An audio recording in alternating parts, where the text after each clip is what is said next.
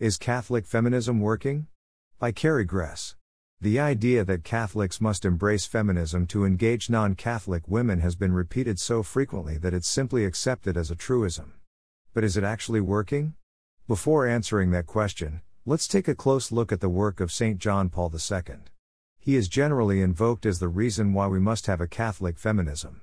As Pope, John Paul was clearly interested in upholding the dignity of every woman. His 1988 Apostolic Letter, Mulieris Dignitatem, delved deeply into the nature of womanhood and has provided a backbone of sorts to the contemporary understanding of Catholic womanhood. What we do not find anywhere in that roughly 25,000-word document is the word feminism.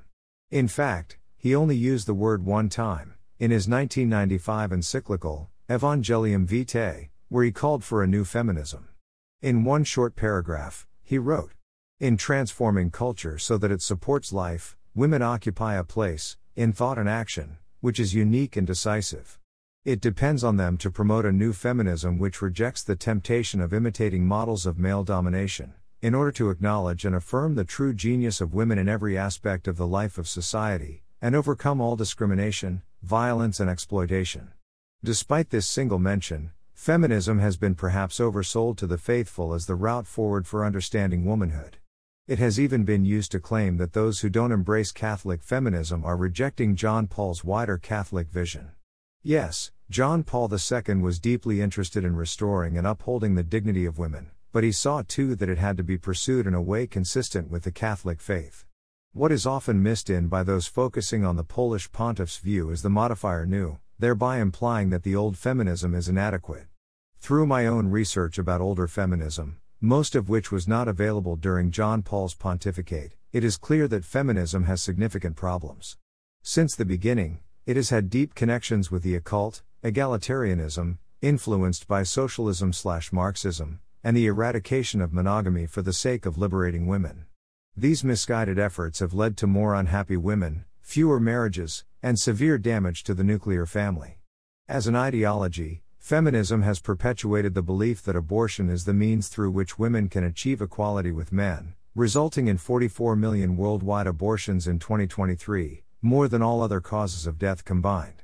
Perhaps more fundamental to feminism's problems is the question that has driven most of its forms since its inception: how do we make women more like men? Pope John Paul recognized this in his brief paragraph on feminism, saying that we must reject the temptation of imitating models of male domination, where women adopt male vices. This idea had led to the belief that children are an obstacle to women's happiness, resulting in the extreme ways in which women's fertility is curtailed, as if it is a curse instead of the blessing the Church and Scripture have always affirmed. Feminism has long been considered a bridge to bring in outsiders via more familiar landscapes. The problem, however, has been that the hoped-for movement of women, from the outside in, has frequently had the opposite result, leading more Catholic women to identify with feminism than with the Church. Catholic women currently contracept, abort, and divorce at roughly the same rates as non-Catholic women. Moreover, the teachings of the Church about women, which have developed slowly over millennia, have been overshadowed by contemporary feminist language which presents a shallow understanding of womanhood. Although there are certainly individual cases to the contrary, Catholic women now resemble secular feminists more than secular feminists resemble us.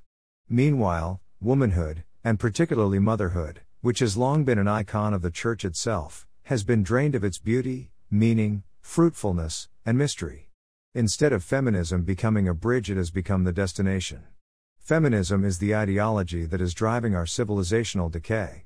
Yet Catholic women are being led to believe that is the only way to restore or uphold the dignity of women. In an effort to appear relevant and engaging, Catholic feminism has become like brackish water, trying to maintain Catholic principles but not rejecting the old feminism's problematic dogmas. All of this might be understandable if the Catholic Church couldn't offer anything better, if feminism was the means through which women gain true dignity and equality with men. In reality, Catholicism suffers from an embarrassment of riches. The Church's support for women started when Christ walked the earth, and became stronger and more pronounced as devotion to Our Lady grew and the witness of the saints spread. The Church, not feminism, pronounced the reality of women's dignity and equality, all of which is laid out beautifully by Pope John Paul II in Mulieris Dignitatem, and by many others, such as Edith Stein, Ida Gars, Gertrude von Lefort, and Alice von Hildebrand.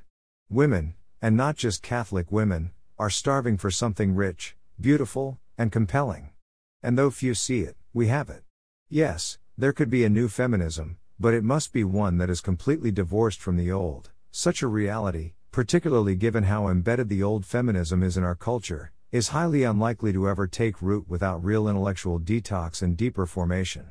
It has been tried now for nearly 30 years, but the heavy weight of feminist ideology seems to smother Catholic efforts, or even the desire, to develop something discernibly new. At its core, Catholicism doesn't need feminism. A simple return to what the Church can offer wouldn't just supplant whatever the typical feminism might have on offer, but significantly surpass it.